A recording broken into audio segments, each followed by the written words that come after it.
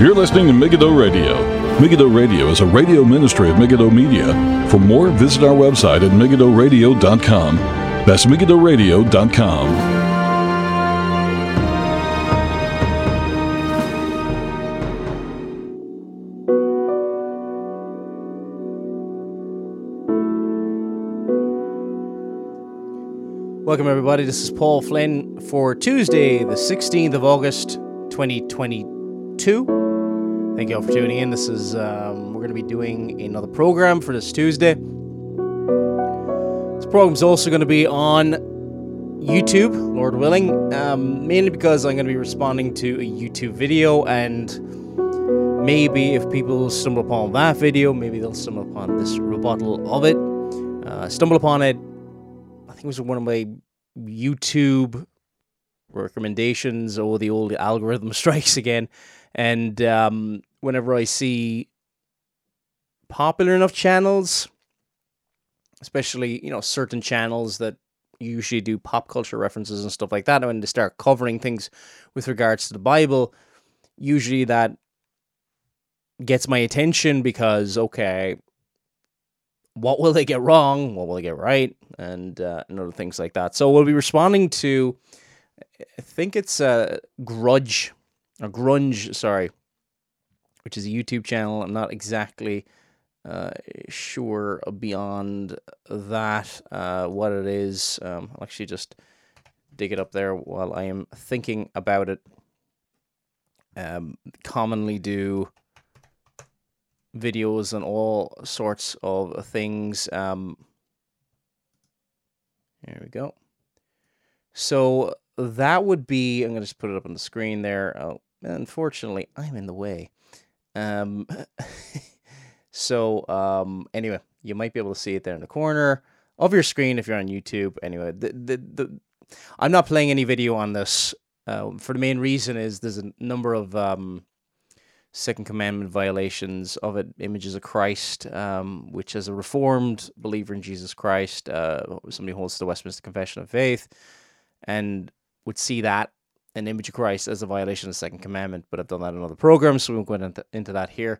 Also, there was some other images that are somewhat problematic, so this will be only audio only that'll be responding to this. I was going to chop back and forth, but there was so many problems with it. This is just a lot easier to do. If there's any specific things you would like me to do in terms of programs and other things like that, Megiddo Radio at gmail.com. That's Megiddo Radio, Megiddo Radio at gmail.com. And there, just send the link. I can't promise I'll do everything. I will promise I will look at the links, and I have. Any of them that have been sent, sometimes I wrestle in my head whether to cover topics or not. It is not that I've ignored them or anything else like that.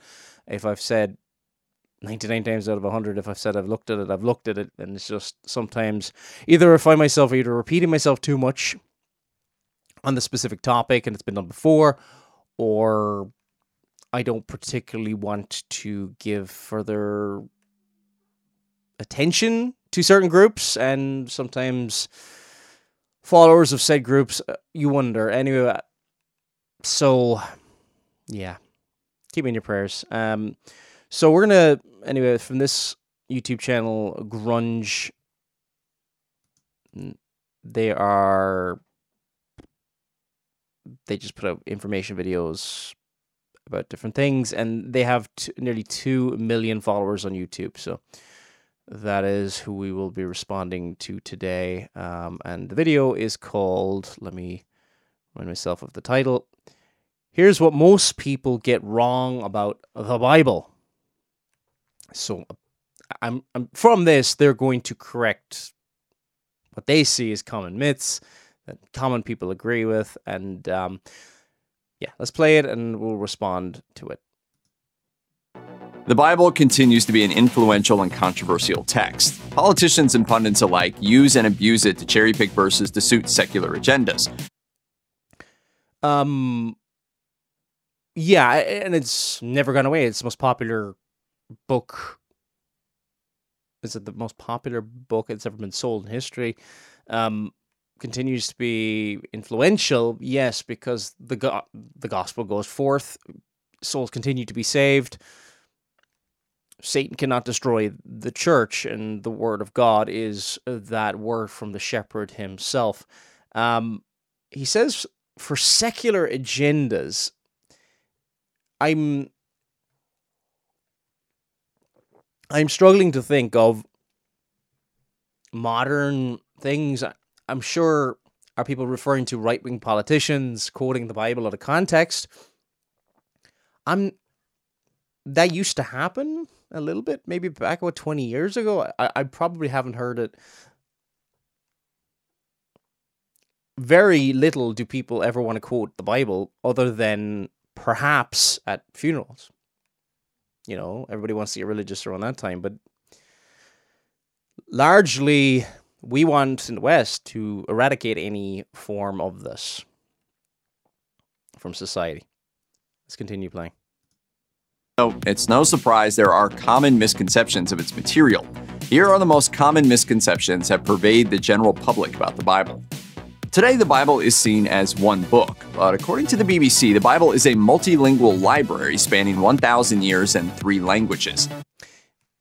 Okay, we'll give credit where credit's due. This is true. I don't know why they're quoting the BBC as I'm presuming that's the British Broadcasting Company. I don't know why they see that as a good resource for finding that out.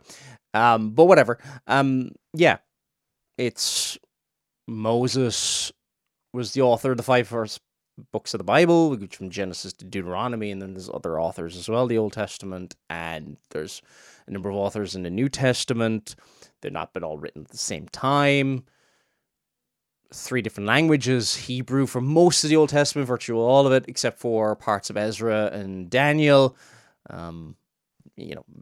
Aramaic at the time when those books, Ezra, were written, that was kind of like the international lingua franca of the day. And then you have Greek, which was the lingua franca, basically the English of that day. You know, that was the common language. Okay, so credit where credit's due. They start off well, and that is true. It is not technically one book. Some of the books of the Bible are very short. Some of them are just letters, like Philemon and Jude, a book I'm currently going through right now. It's 25 verses.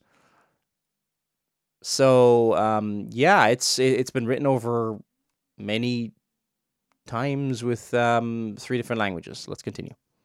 The Old Testament dates to around 1000 BC and is mostly in Hebrew, the language of the Israelites. Okay, 1000 BC. Okay, this kind of contradicts the previous one, that it's a library over which was the last books written of the Bible, perhaps like Chronicles and, a little bit before that, Ezra and Nehemiah and things after the exile, bringing you up to about, a little bit before 400 BC. And, there was material written 1,000 years before, 1,000 years before Christ, but there's a lot of other material as well. So, the Bible's been written over many hundreds of years. The book of Isaiah is written roughly around 700 BC, about 740 BC is roughly the beginning of Isaiah's ministry, and probably ending around 680 BC off the top of my head. But that's just one book of the Bible. That's just Isaiah. So, yeah. It's just, I don't know if... See, there's one thing lifting information off of websites and other things.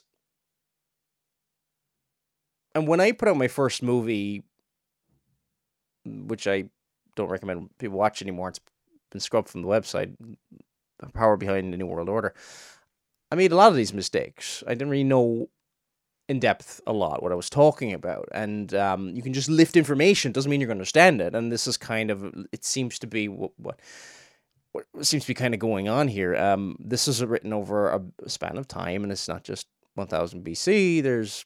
Depends what books you're talking about. The last 7 books, the infamous deuterocanonical books, however, still exist in Greek. The 4th century BC. Not sure what he means, infamous. Nothing really nefarious about them, except for they're not scripture and never have really been claimed to be scripture, except for the Council of Trent, which is the 16th century Counter-Reformation Council. You know, the Roman Catholic Church's response to the Protestant Reformation. That's the only council that ever said that the Apocrypha, those First and Second Maccabees is one of the most famous ones. Decent for history at times, but not scripture. Never really deemed by scripture, not by the Jews, not by Christians. It's not that they weren't read; they were read by Christians around Augustine's time and all other things like that, but they were never seen as scripture. There's benefit to reading them. It's just they're not theonoustos. They're not God inspired. God, as he did with 2 Timothy 3:16, says all scripture is given by inspiration of God. They're not God breathed. They're not inspired by God. So you can't speak about those books. And this is the way it's been church history. It's only really been the post-Trentine Roman Catholic Church that has really denied this, and at that time they denied the gospel as well. 6th session of the Council of Trent, they anathematized anybody who believed that you were saved by faith alone. I'm kind of paraphrasing a little bit here, but that's what happened in the 6th session of the Council of Trent.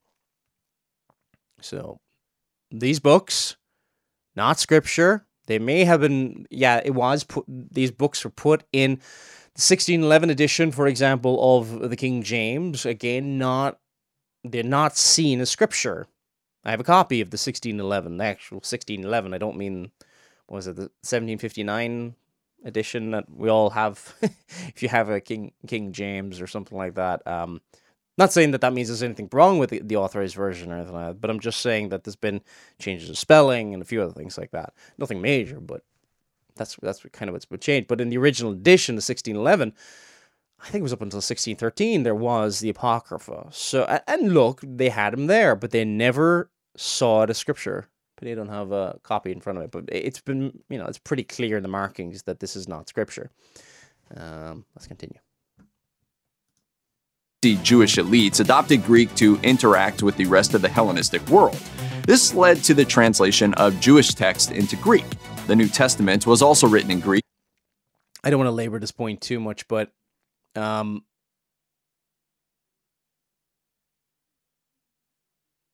was the language of that part of the world from the time of Alexander the Great virtually onwards. So that's around the time you get the Septuagint, about 300 BC, roughly. I am not sure. I've never read anybody making these claims that they just try to interact with the world. They wanted to be able to understand the scriptures, and a lot of them were Greek speaking, etc., and so on. The world as in the world conquered by Alexander the Great, and then his 4 generals that followed on after him, were the Macedonian Empire. They spoke Greek, and that became the language of the day. So they, as naturally would happen, the Hebrew and Aramaic Old Testament would be translated into Greek. And then, to interact with the world around them, that was just the international language.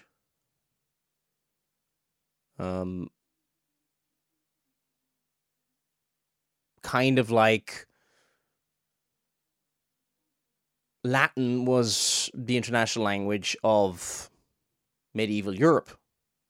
You want this book to go everywhere to a certain audience, well, you write it in Latin. Maybe in that era it was write it in Greek, but that's kind of all that there really is to that. order to reach the wider non-Jewish audience that did not speak Hebrew. Alongside the well-known languages of Hebrew and Greek is Aramaic. Surviving today among the Middle East Christian minority, Aramaic was once the Middle East's primary language. Yeah, because I'm not really sure of any massive push within, this is one of the problems, that the Jewish community, Old Testament Jewish community, wanted the outside world to understand. Often they kept turning away from God themselves, but I digress. From this web of languages and traditions, a single volume was eventually created. But perhaps surprisingly, it happened well after Christianity took root in the Mediterranean. Yeah, and I think he's trying to make it sound like a lot messier than it actually is. There's not much messy about it. It was written, it was recognized as scripture, and it was preserved, and most of it was written in Hebrew in the Old Testament. Some of it was written in Aramaic, and if you look at Aramaic text and Hebrew text, there's not a massive difference. There are differences, of course. Some of the vocab is different. Ezra is kind of hard to work on, a little bit harder than Hebrew is, mainly because I don't understand. Some of the words are very similar to each other. Some of the vocab's identical. I've not done any work in Daniel, so I couldn't speak on that as much, but a lot of Daniel is that, and it's not hugely different. It's really not. Same alphabet and stuff like that. So, no great, that this is they all recognize what was scripture. Then, for the New Testament, from pretty early on, Peter recognized Paul's letters as scripture.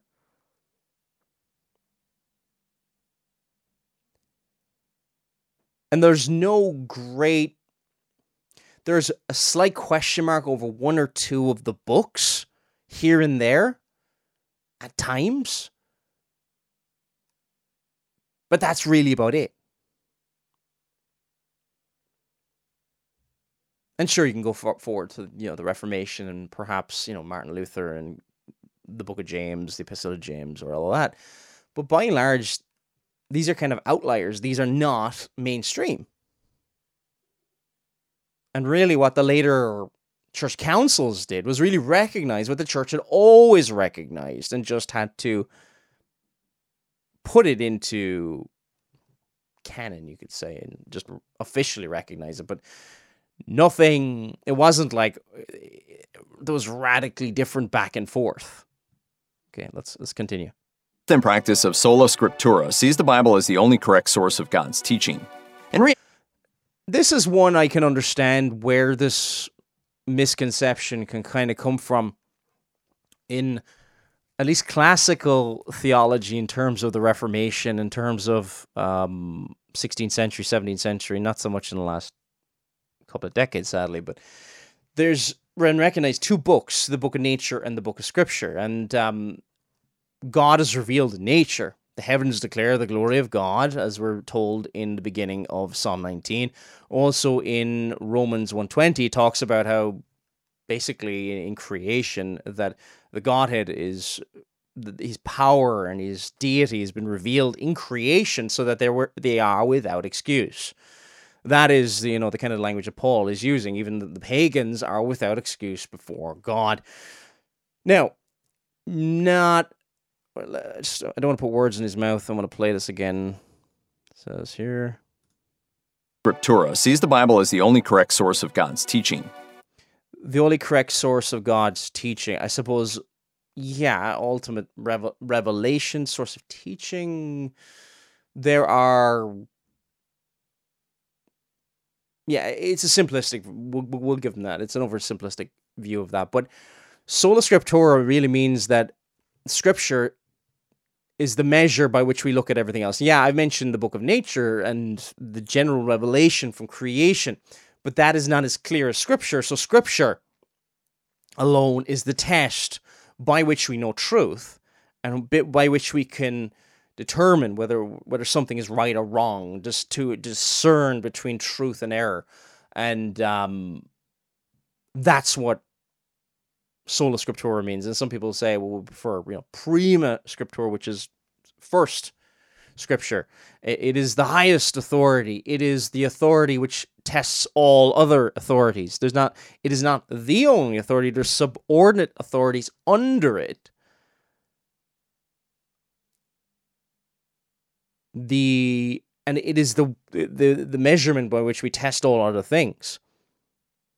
The truths which are revealed in nature are the same truths that are revealed in Scripture. And if there's a contradiction, we've understood one of them in a wrong way.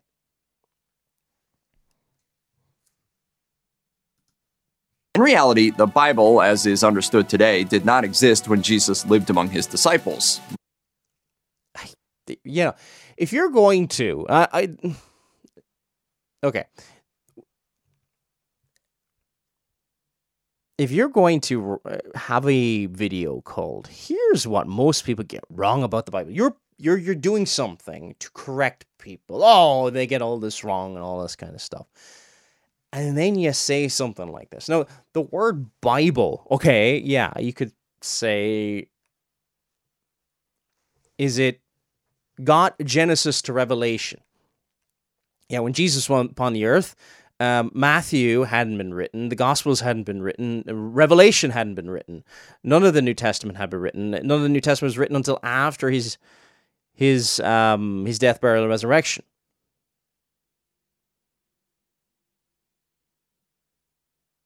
But what was he quoting from? On the road to Emmaus, he used Scripture. What was the fulfillment of the law he spoke about that the same video talks about later on? What did he have? He had what we call the Old Testament, and what was called in the New Testament the law and the prophets.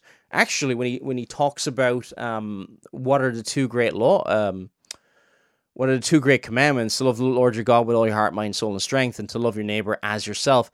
On these hang all the law and the prophets. Whenever you see the law and the prophets, basically you're talking about the Old Testament scriptures. What do you think the Jews followed? Even within this, there's contradictions, even with what he's saying. What did Jesus have? He had the Hebrew and partially Aramaic, for a few sections, scriptures.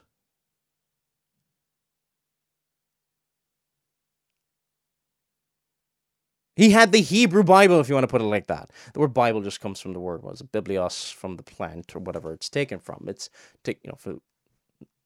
book originally. Replace that with the word scriptures. The nicest thing you can say is it's a really silly mistake. And it's a really silly mistake when you're apparently correcting the general Joe public over silly mistakes that apparently they're making. And they just don't get it right. This is just...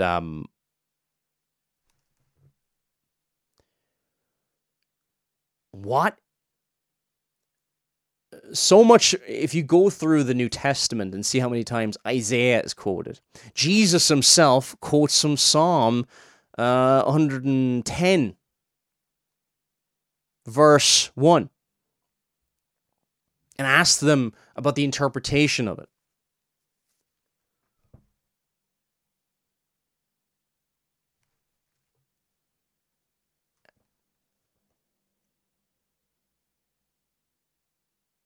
The canon of the law and the prophets, the Hebrew Bible is really called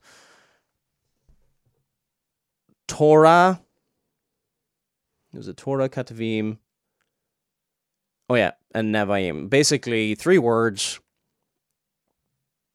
the law, the prophets, and the writings.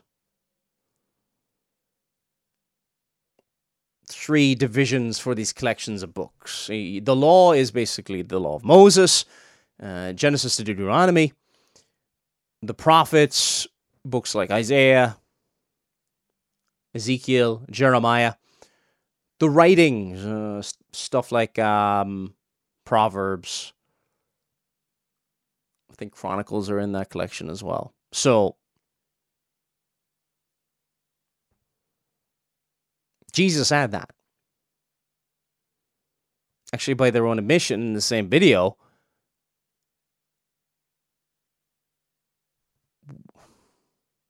anyway, it boggles the mind that he says in the same video. After his crucifixion, the march toward a common canon was littered with problems. After Jesus' death and just missed what he said there. Which canon is he talking about? a common canon was littered with problems. Disciples, nor soon after his crucifixion. The march toward a common canon was littered with problems. After Jesus' I thought in my head, I think that's a 2nd century canon, and a lot of the stuff that are from the early, lists of canons and things like this are basically fragments, and we're not exactly sure where a lot of the stuff comes from, but I digress. and resurrection, many gospels circulated in the Eastern Mediterranean and especially in Egypt. These Coptic language texts, called Gnostic Gospels, promoted the idea of hidden knowledge rather than obedience to a deity. Okay, yeah, they had nothing to do whatsoever. They didn't even, these were not authored by the people who said they authored them. The earliest one, the Gospel of Thomas, which is probably the one that might come closest to being taken seriously, but should still not be taken seriously because, I don't know, what's the earliest date of it? Maybe 185 AD, something like that.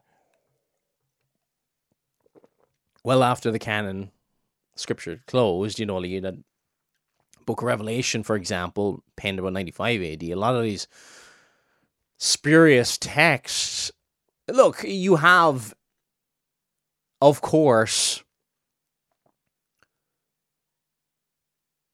the real, and then what will come after, the counterfeit, and people claiming to be, whoever. No one within the church took these seriously because there was nothing to indicate these were canonical. There's nothing to indicate that these were authoritative. There's nothing to indicate that there was any oversight of the apostles in any way, shape, or form in their writing. Scholar David Ewart noted that there also existed other books cited in the Bible that some Christian communities considered scripture. At the end of the 4th century AD, yeah, you could get any, seriously, you can get any groups that claim to be Christian. There were a lot of the Gnostics claim to be Christians, if we want to talk about Gnostics. I mean, John wrote against them, at least an earlier form or a pre-Gnostic kind of a form of somebody who would deny that Jesus has come in the flesh. They thought that the flesh was evil and the spirit was good. And they claimed to be Christians. They weren't. Read the beginning of 1 John chapter 4 to find out about that. So a lot of people, like to do today, a lot of groups can claim to be Christians, but in fact, they are not. In order to be part of the canon of Scripture, you need, how can I put this? It needs to be consistent. If it's not consistent, obviously it's got nothing to do with what has gone before. Two church councils sought to end the confusion by standardizing what is today known as the Bible. In 393 AD, but this video is a confusion when it mashes all together the Gnostic Gospel, the so-called Gnostic Gospels and all this kind of stuff, as if anybody took that kind of thing seriously. Yeah, there might have been question mark over 1 or 2 books. Trying to remember off the top of my head, was it like things like Hebrews, Revelation at times, maybe briefly, but not much. Not much. The Synod of Hippo achieved what previous councils had not. It agreed upon an Old Testament standard of 46 books. The Synod of Carthage, 4 years later, set the New Testament canon at 27 books. Gnostic texts such as a lot, and when you're listening to book divisions and all, you always have to take into account that some books in the Old Testament sometimes were counted as one book, and sometimes, depending on what you do with them, whether you count them as 2. For example, Ezra and Nehemiah, typically is always been dealt with as one book. Now in English Bible is there's two. The 12, the minor prophets, I think they were dealt with as one book at one time, so that would have a major impact. Obviously, it's, they're grouped together as the 12, including Haggai, Zephaniah, and other books. You get First and Second Kings, I believe, were really just one book, and I think going back to when they were divided, again, a lot of it depends on how you divide it up. So it might sound like there's a complete difference in numbers from this and that and the other. Again, what's the contents of it? Not the number of the counted books, but what's the contents? And you'd have to provide that in order to make the kind of claims that are being made here. Gospel of Thomas were rejected due to what was considered heretical material, like Jesus killing childhood friends, questionable origins, or other inconsistencies. The final result was a 73-book volume, but it would not be the last time it received a major edit. Catholics and Protestants do not see eye to eye on many issues. One would think, though, that they would agree on the number of scriptures. Not exactly. A case for frequent misunderstanding. See, this is a problem what I mean by the number of scriptures, how you divide up the books. Again, sometimes books were seen as one book or two, depending on how, but it's really the same thing, depending on how you look. It's the same scriptures. Whether you count, for example, First and Second Kings as one book or all as one, it really just depends on how you divide it up. Or First and Second Samuel.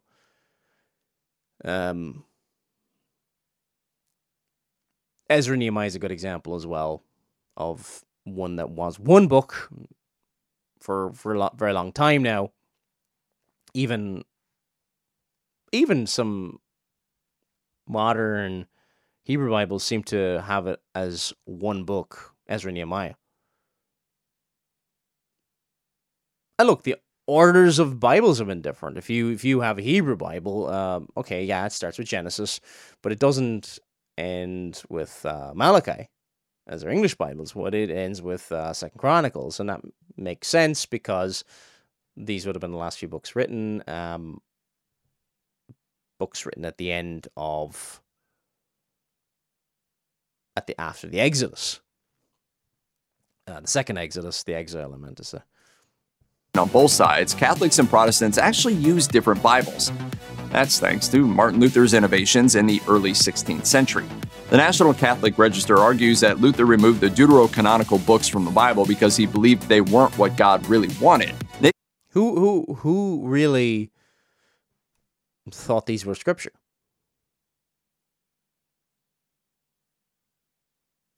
You have to be very careful with Luther claims online. You can claim all sorts of things because Luther wrote a lot, something like 66 volumes or whatever is the completed works, and you'd probably have to spend the rest of your life reading through Luther to really to get through everything.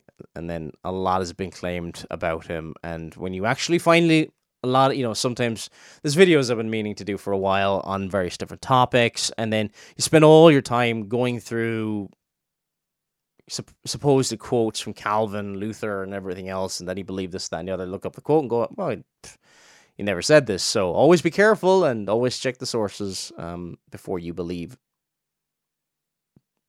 what somebody says on the internet. Busenitz of the Master's Seminary rejects accusations that Luther modified the Bible or removed important texts. Luther conformed his Old Testament to the Jewish Hebrew Bible, which does not contain the 7 deuterocanonical books. His opinion was that if Jesus, a Jew, affirmed only 39 Old Testament books, then the others were not scripture. Nevertheless, Protestant Bibles often include the deuterocanonical books and appendices as worthy of a believer's attention, while ecumenical Bibles place them at the end of the Old Testament. The Catholic Church, meanwhile, solidified these texts' status as scripture at the Council of Trent in the 16th century, cementing... Which was basically a counter-Reformation council. Its main goal was to, counteract the Protestant Reformation. These differences. A popular misconception among both Christians and Messianic Jews is that only the New Testament is about Jesus because he does not appear in the Old. But significant groups within Christianity believe that the whole Bible is about Jesus. Significant groups. If you're a Christian, you believe the Old Testament's about Christ. For example, before he makes his claim, a very, very quick place to see one reference to Christ, Psalm 2, the kings of the earth set themselves, and the rulers take counsel together against the Lord and against his anointed, saying, against his anointed, against his Christ, that's what Christ means, the Messiah, the anointed one.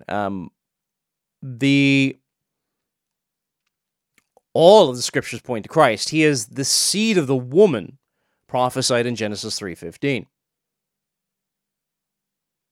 He is that seed of the woman which will come and crush the head of the serpent. He is the second Adam. He is the greater David. He's there in types. David is probably the clearest one. Solomon at times as well. The Psalms speak of him. If you look at the references to David, Psalm 22, the beginning of it, for example, again,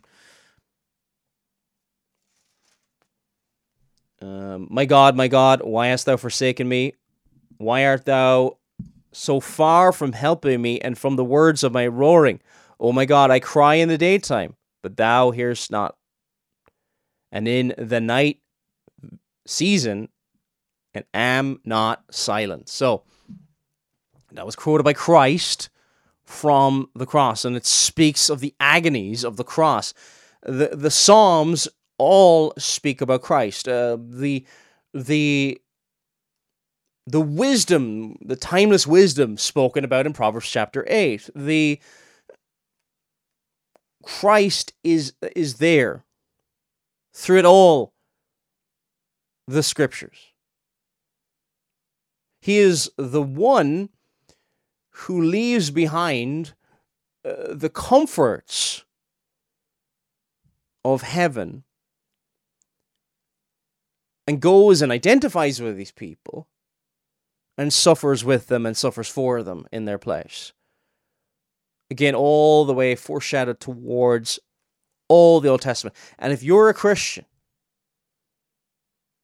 you see the words of the Old Testament as the words of Christ. Christ is there. If you see, if you don't believe, then you're blind to it. There's a spiritual blindness I'm talking about, a veil over your eyes.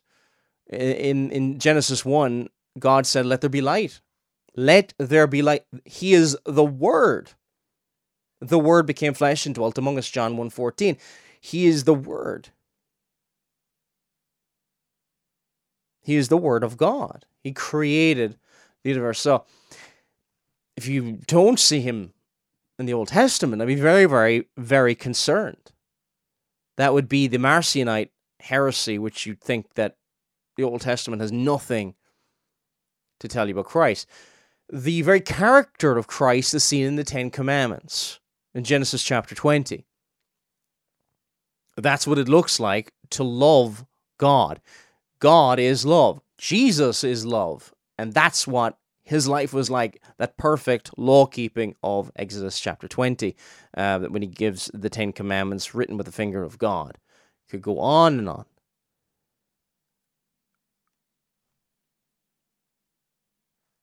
The Psalms speak of Christ. The Lord is my shepherd, I shall not want. If somebody is trusted in Jesus Christ, they see Jesus Christ, as John chapter 10 talks about, the good shepherd. And that good shepherd is our shepherd. The Lord is my shepherd. Jehovah is my shepherd. Jehovah is the Hebrew name. And that word Jehovah in Greek is kurios. Kurios is the word Lord. Lord. The Lord Jesus Christ.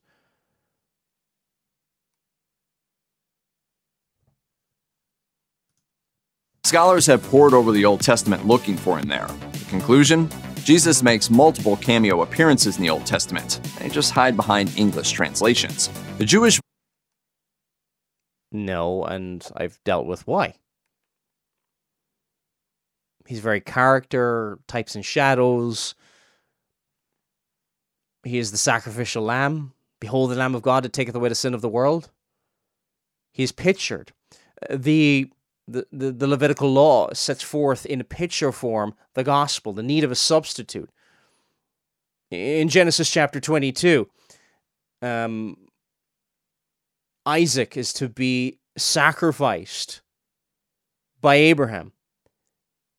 And then Abraham says God will provide a lamb. There's the gospel. The lamb is the Lord Jesus Christ. So on and on. Scholars have poured out, and he makes a few cameo appearances. Well, these guys, I'm not aware who are they? Quote them. They don't really know what they're talking about.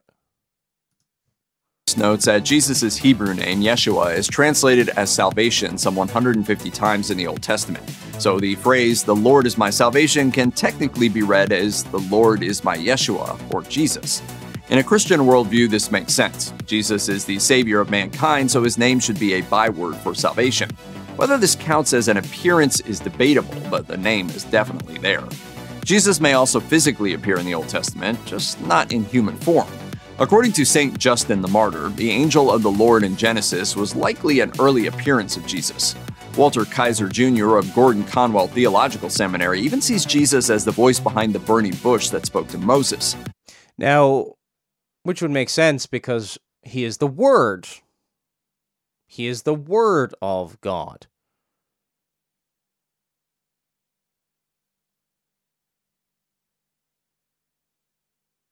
We have the Father, the Word, and the Spirit, and these three are one. The one God. Unlike the appearance of Jesus' name, none of these are 100% agreed upon in any Christian denomination, but are interesting ideas nevertheless. Based on what?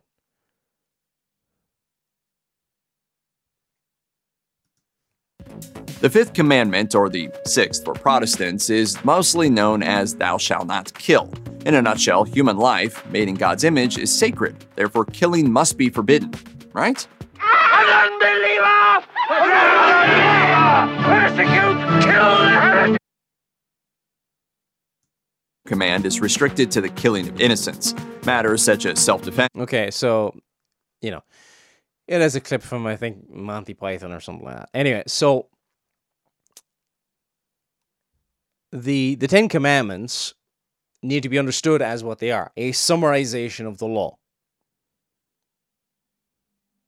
A summarization of the law. And it doesn't mean that all killing is wrong. Otherwise, nobody should be in the army.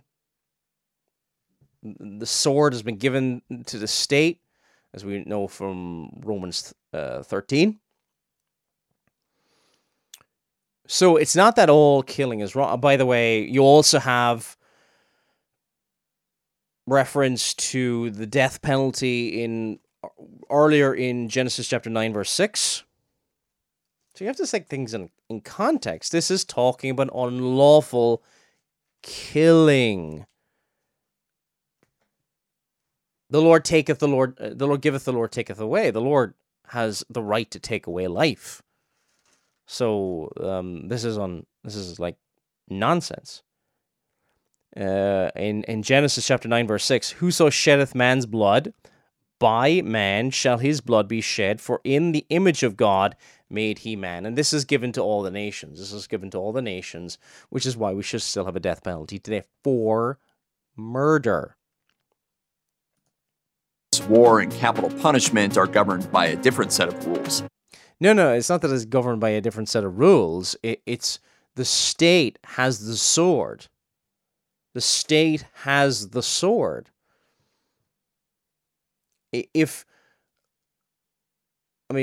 What if somebody is attacking somebody and the police officer has to, shoot somebody in order to protect them or something like that? Would they say that's killing? No. This allows for self-defense. It allows for many things. It allows for the protection of others. It's talking about unlawful killing. And again, it's a summarization. You have to go to other parts of the Bible to see this, rather than just say, hey, let's take this one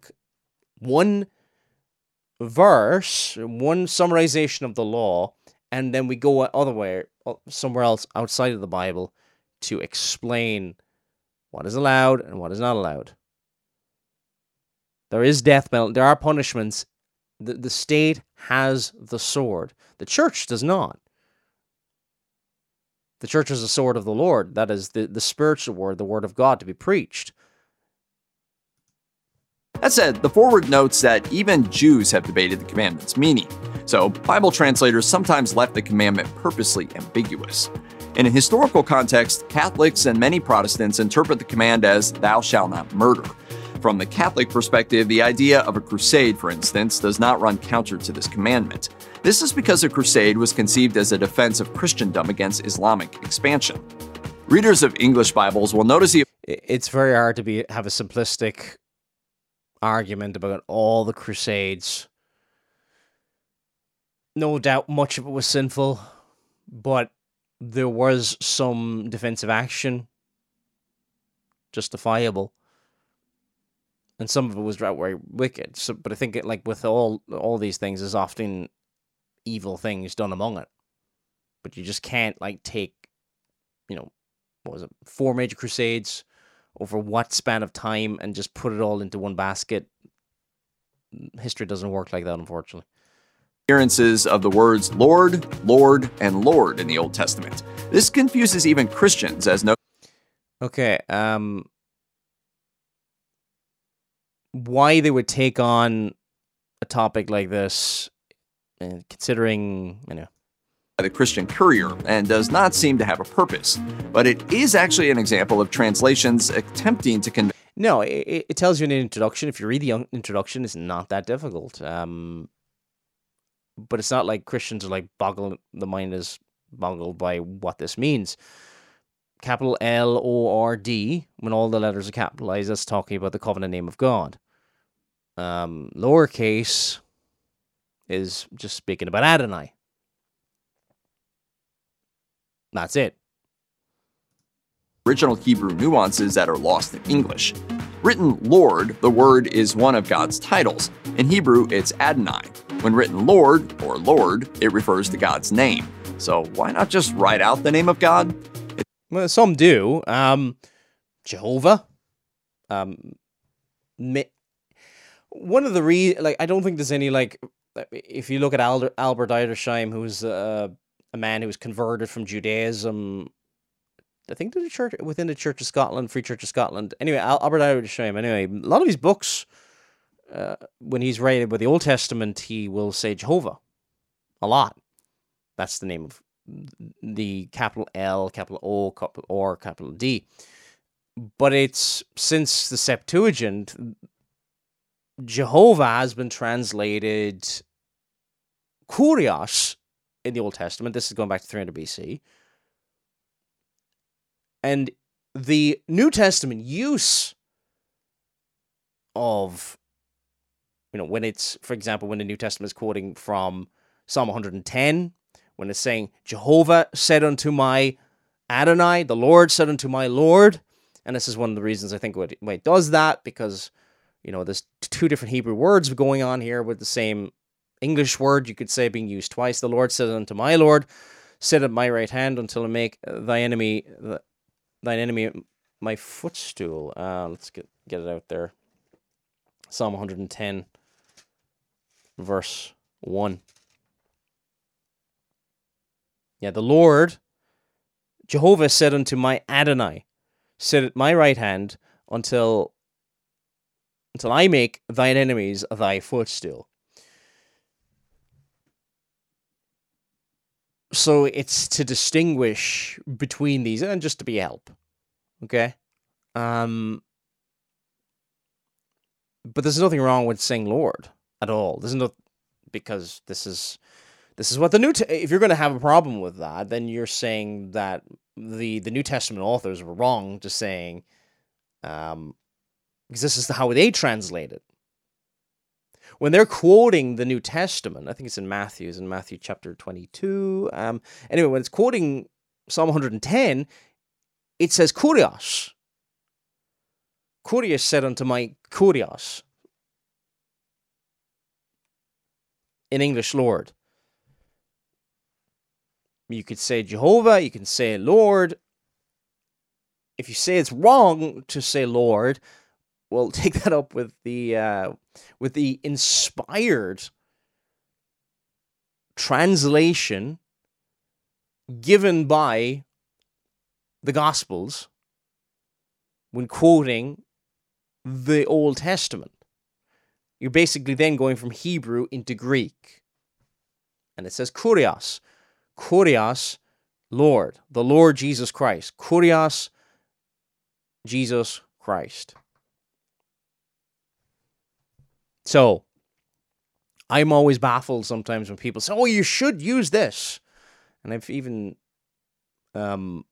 greatly loved John MacArthur, but when a big deal was made about this with the, the Legacy Standard Bible, I was like, you really, really want to go down this route that has to be, that they made a big deal about, you have to put in,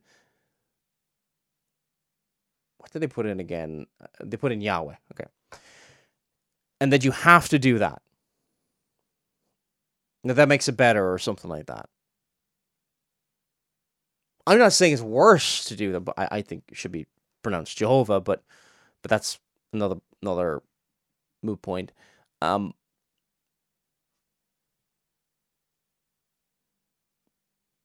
There's nothing wrong with Lord, unless you have a problem with what I think it's in Matthew 22. What Jesus did with it when he quoted from it, whether he's quoting from the Septuagint or whatever, obviously it's fine. So we've got to be careful that the claims we're making sometimes about translation, because remember, the New Testament quotes the Old Testament. And what it does, whether it gets it from Septuagint or wherever it gets it from, it is quoting as divine authority and saying this, which has been translated from Hebrew into Greek, however it got there, is okay. There's no problem with this, obviously, because the New Testament is okay with it. So, you want to really put in the name of Jehovah? Great. You want to put in more Lord? Great. They're both fine. Seems easier than creating this confusing trifecta of uses with one word. The reason is found in Jewish tradition. Jews did not, and still don't, out of reverence, pronounce God's name, Yahweh, under any circumstances. However, the scriptures and prayers containing the name still have to... In order to make this point, I mean, you'd have to prove that this is a Jewish tradition that goes right back to prior to the Septuagint, I guess. Is it a... I've not done massive research in this. This is more of a question for people who would do the research in it and start making this dogmatic claim. Is this something that maybe... something that originated from the medieval Jews, the Masoretes, or something like that? Read or recited aloud. Therefore, Jewish scribes noted that Yahweh should be read aloud as Adonai. This workaround is preserved in Bible translations today. Christian Bible translators imitated the convention, translating Yahweh as Lord rather than writing out God's name, whose exact pronunciation... New Testament does it, and also the Septuagint does it, so both can be done. ...is unknown. This neat but misunderstood distinction ties Christianity with its Jewish roots and explains one of the Bible's more mystifying conventions. The word Philistine originally referred to Israel's chief enemies in the Promised Land. Their name, according to Merriam-Webster, is a byword for uncouth, uncultured people. However, this view of the Philistines has its origins in 17th century Germany and is not biblical. The Philistines were actually quite civilized, as recent archaeological evidence attests. Not going to go with biblical evidence or anything else like that. They were pagans. They were the enemies of God's people. they were the ones that David turned to, sadly, for a moment, for seeking refuge, and when Saul was chasing him. Yeah. 2016, a team of archaeologists working near the city of Ashkelon discovered a large Philistine cemetery dating to around 1000 BC. The site was hidden to prevent Haredi Jewish protests, but the team eventually released its findings, which were nothing short of spectacular. Among the finds were large storage jars, imported pottery, perfume, fragrant oils, and jewelry. The Smithsonian notes that the grave goods were strategically arranged for the benefit of the dead. The perfume was placed on the dead person's face near the nostrils so the tomb owner could smell the fragrance in the afterlife. The careful and reverent treatment of the dead, who were equipped with the most sumptuous and exotic goods of the era, debunks the idea of the Philistines as savages. Instead, how? So apparently, because they had a lot of smoke and just listen to this again. Does this make any sense? Notes that the grave goods were strategically arranged for the benefit of the dead. The perfume was placed on the dead person's face near the nostrils. Well, they were pagans.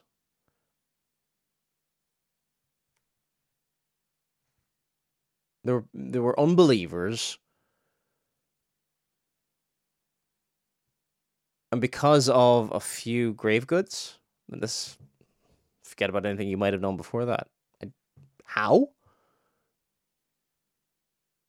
This is, this is pretty common of pagan beliefs. So the tomb owner could smell the fragrance in the afterlife. The careful and reverent treatment of the dead, who were equipped with the most sumptuous and exotic goods of the era, debunks the idea of the Philistines as savages. Instead, it points to a civilized culture that had been inherited from the Great Bronze Age civilizations of Greece. How? How do you take that from there's a bunch of sumptuous goods with them, and how they would even know that is another issue, but and just how do you work out, just because they were buried with certain things, that they were, there's a lot of pagan societies that are a lot nicer to people when they're dead than they are when they're alive. It doesn't really tell you much, is what I'm saying. I'm not saying one way or the other that you can tell from this evidence. You'd have to go from biblical evidence if you're going to find out what the Philistines were really like. Crete. The word Philistine in Arabic means Palestinian. As a result, political debates have Yeah, okay. There seems to be Palestina is the Latin term, isn't it? And that was something they used by the Romans right around, wasn't that sometime after the time Titus and the armies destroyed Jerusalem? It was 70 AD. And they kind of retitled a lot of the place, and the place became known as Palestina or Palestine really after that. Places get retitled. Even if you look at the Gospel of John, Sea of Galilee is no longer Sea of Galilee, it's the Sea of Tiberias by the end of by the time around John is writing his Gospel, which is probably about the 80s AD, something like that. And,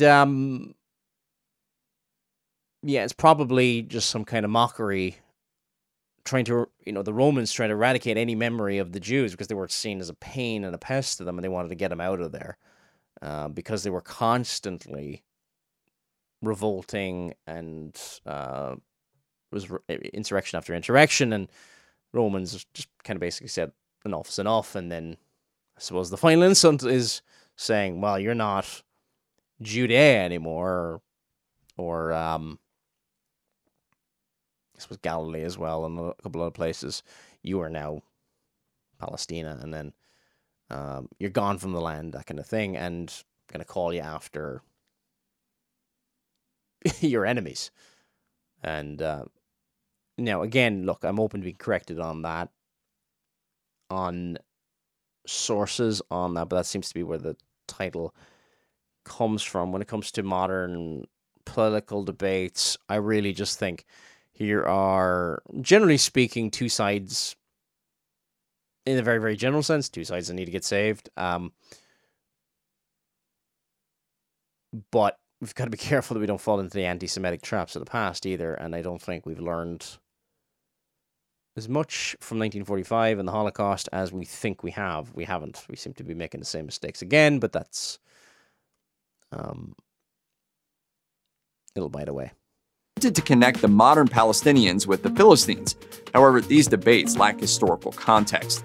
They also obscure the Philistines' fascinating origins, which are found in the Bible. According to the Bible, the Philistines originated in Kaftor, which was probably Crete. They were a sea people from the Aegean. Genetic testing on the bodies in the Ashkelon cemetery supports this notion. The results show that the Philistines probably originated in southern Europe. Okay, I'm not going to be pausing this all the time. Not every single claim in this video I'm going to say is wrong, or there's going to be a few times here and I just plain don't know, and I'm just going to play it. It doesn't mean what he's saying is true. I'll let you know if I agree with things, and then every now and again, if there's something significant, I will pause it and comment. In southern Europe, such as Greece, Spain, and Sardinia. They then migrated somewhere between the end of the Bronze Age to the early Iron Age. The genetic studies suggest that the Philistines arrived after a sea migration. They were genetically very similar to their Levantine neighbors. However, they crucially also carried DNA from southern Europe and the Aegean. Most likely, these migrants had settled in the region and intermarried with local women. So potentially, the Philistines were actually heirs of the first Greek civilization, not the uncouth barbarians the Bible makes them out to be. Millions. I don't really know what that's got to do with anything, what later ancestors marrying into other groups really has. Unless you want to be completely racist and saying, well, they're just going to continue on doing what they were doing. Well, Greek civilization wasn't always what it was, and before then were pretty uncouth. For example, what I'm doing today and a couple of other things doesn't help me determine what my great-great-great-great-grandfathers were doing. There's a lot of leaps of logic going on here, apparently in a very, very weird way to try and attempt to debunk the Bible without any thing that could be even approaching evidence. American children are familiar with the classic underdog story of the shepherd boy David and the giant Goliath. David killed Goliath with a slingshot and became king of Israel. It seems too good to be true, especially since scientists and historians have generally rejected David's existence.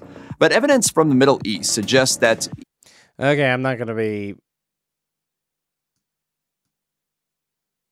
Yeah, this isn't really my area when it comes to this part of archaeology and stuff like this. Here we go. I'm gonna deal with I'm gonna skip a little bit ahead, talking about the differences between the Old and the New Testament. Person of great valor, he more resembles a mafia don. A popular misconception regarding the two parts of the Bible is that the New Testament does away with the Old. This view primarily stems from the stark difference between No, just heretics say that. I mean, the New does away with the Old. That's Marcionism. That's chopping up your Bible, chopping out the Old Testament. No. The New Testament doesn't away with it. No. No. The popular view, yeah, maybe popular with non-Christians who say that they're Christians, but... A popular misconception regarding the two parts of the Bible is that the New Testament does away with the Old. This view primarily stems from the stark difference between Jesus' message of salvation and forgiveness on one hand, and the Old Testament's Jewish law on the other. Now, Jewish law was hard. No, it's the same message all the way through. It's the same message of mercy and grace. Even in the middle of the giving of the law, in Exodus chapter 20, in verse 6, it says, "And showing mercy unto thousands of them that love me and keep my commandments." Now, showing mercy. Mercy is by grace. Mercy is something that people don't deserve. It's based upon someone else in their place keeping these commandments. Now, it's not based on those who love me and keep my commandments. Keep my commandments. If you love me, keep my commandments. Jesus said that in John 14:6. It is the same gospel from Genesis 3:15 all the way to the end of Scripture. Same gospel. And if anybody preaches any other gospel, let him be accursed. Galatians 1, verses 8 and 9. So there's not a different, there's more of an emphasis on certain things in one administration of the covenant, the old covenant, more focusing in on the law and other things, but the same substance, the substance is Christ in both Old and New Testament, the same Savior is being pointed towards. That Lamb foreshadowed, and then John the Baptist, when he sees Jesus, says, "Behold the Lamb of God that taketh away the sin of the world." Same gospel. Exactly the same gospel. If there's two gospels, if it's two messages, well, it's incoherent and it shouldn't be followed at all.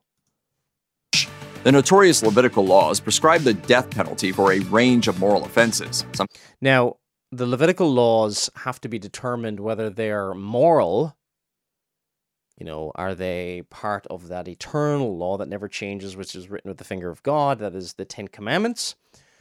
Or is it judicial, which is given to Israel as a nation only?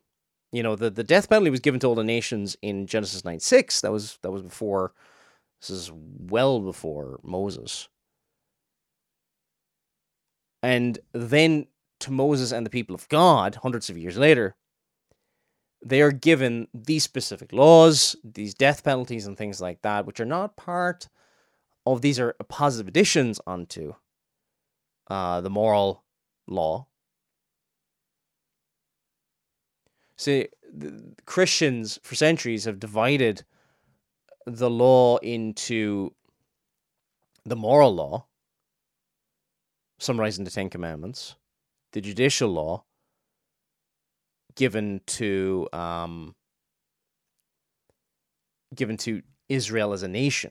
And these laws, they may give general principles, and we do believe that. They give general principles, things we can look at, all that kind of thing. But not in every single society are they to be identical or anything else like that. By burning or stoning the transgressors. The law also mandated reciprocal justice like eye for an eye for interpersonal crimes. So what does the Bible itself say about this controversy? Well, look, today, what does the book of Romans say? The wages of sin is death. The wages of sin is death.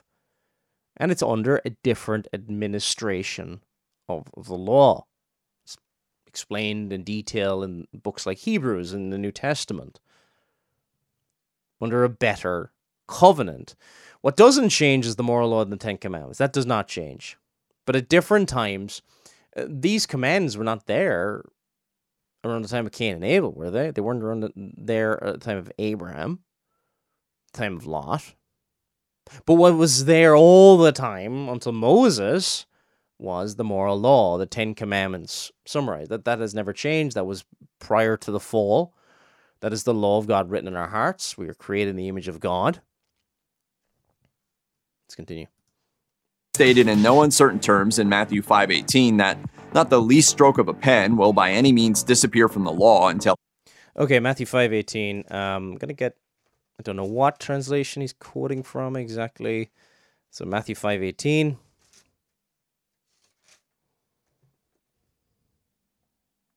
For verily I say to you, till heaven and earth pass away, one jot or one tittle shall in no wise pass away from the law, till all be fulfilled.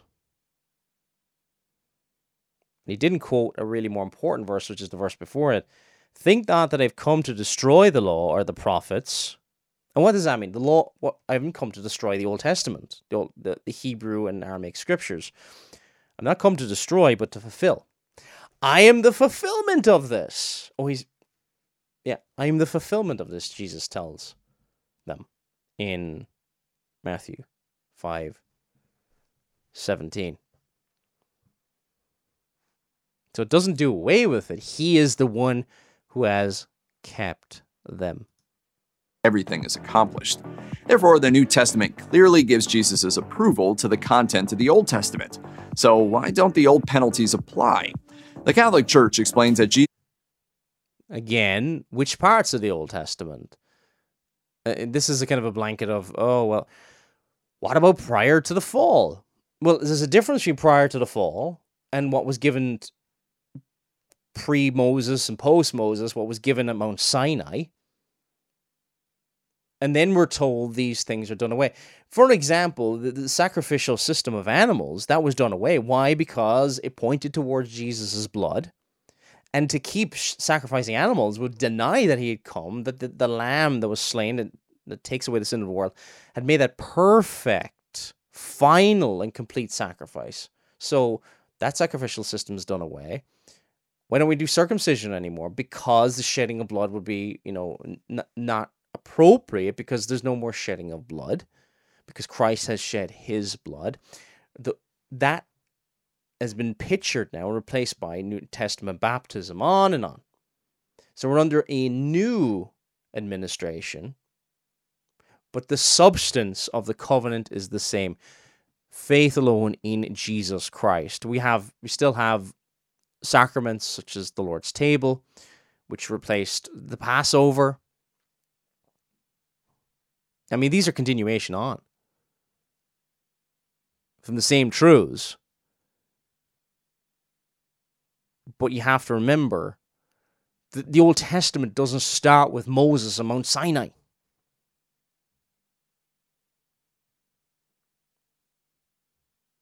These are positive additions to the law given for a period of time, and then these are taken away.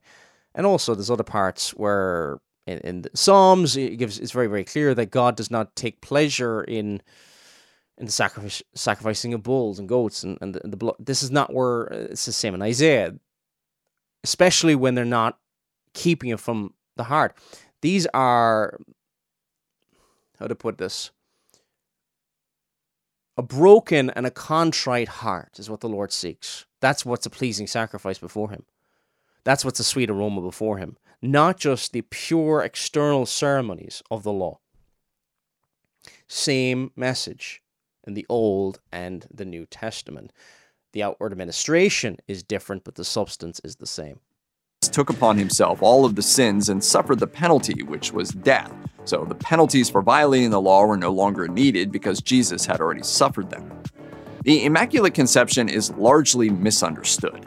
Popular wisdom holds that since Jesus' mother was the Virgin Mary, his conception was immaculate and not the product of sexual relations. This is a near-universal Christian belief, but it is not the Immaculate Conception. It is the Annunciation. The Immaculate Conception is an exclusively Catholic dogma concerning the Virgin Mary's conception. The phrase Immaculate Conception suggests... And this is dealing with, we're not going to spend a lot of time on this because I think this is an area where it kind of gets it right sometimes. The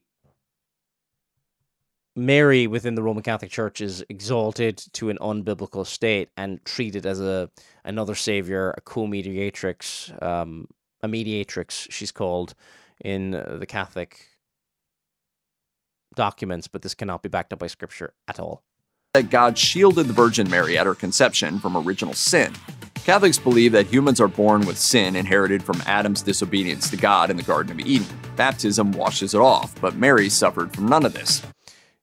Yeah, the only difference is, we believe that, in Adam all die, but Christ all should be made alive, but baptism doesn't just wash it away and we start from scratch and then we can keep our own, it's like a grace plus works mixture after that. The Catholic reasoning is that Mary needed to be sinless in order to be Jesus' mother. Thus, not only did she never commit any sins in life, she could not have been born with any sin either. That would have negated her purity. Unlike the Annunciation, which does appear in the Bible, the Immaculate Conception does not. Instead, the dogma developed in Western Europe during the Middle Ages before being it's basically something that developed, and even people, the Catholic doctrine of Mary cannot be found in Scripture. It cannot. under Pope Pius IX in 1854. Protestants view the dogma as unbiblical papal overreach, while the Eastern Orthodox Church rejects the dogma as unnecessary. The well-known Christmas carol We Three Kings is a holiday favorite. Three kings from the Okay, it spends the next couple of minutes talking about a couple of things about the Three Kings and a couple of other things from Matthew 2. Yeah, this is the problem with Christmas carols and man-made hymns and a couple of other things. Sometimes what it's teaching is not exactly accurate all the time. Hopefully, that has been some bit of help to you. We're going to wrap it up there because program's gone on a lot longer than I would have wanted to. If you've got any messages, Megiddo Radio, that's MEGIDDO radio @gmail.com. Most of the programs will not be here on YouTube. If you're watching on YouTube, most of the programs will be found here at... Wait, let's get over there. At the bottom of the screen there, it says Megiddo Radio @gmail.com. It's MEGRadio @gmail... No, not @gmail.com. MegiddoRadio.com. Talk to you again soon.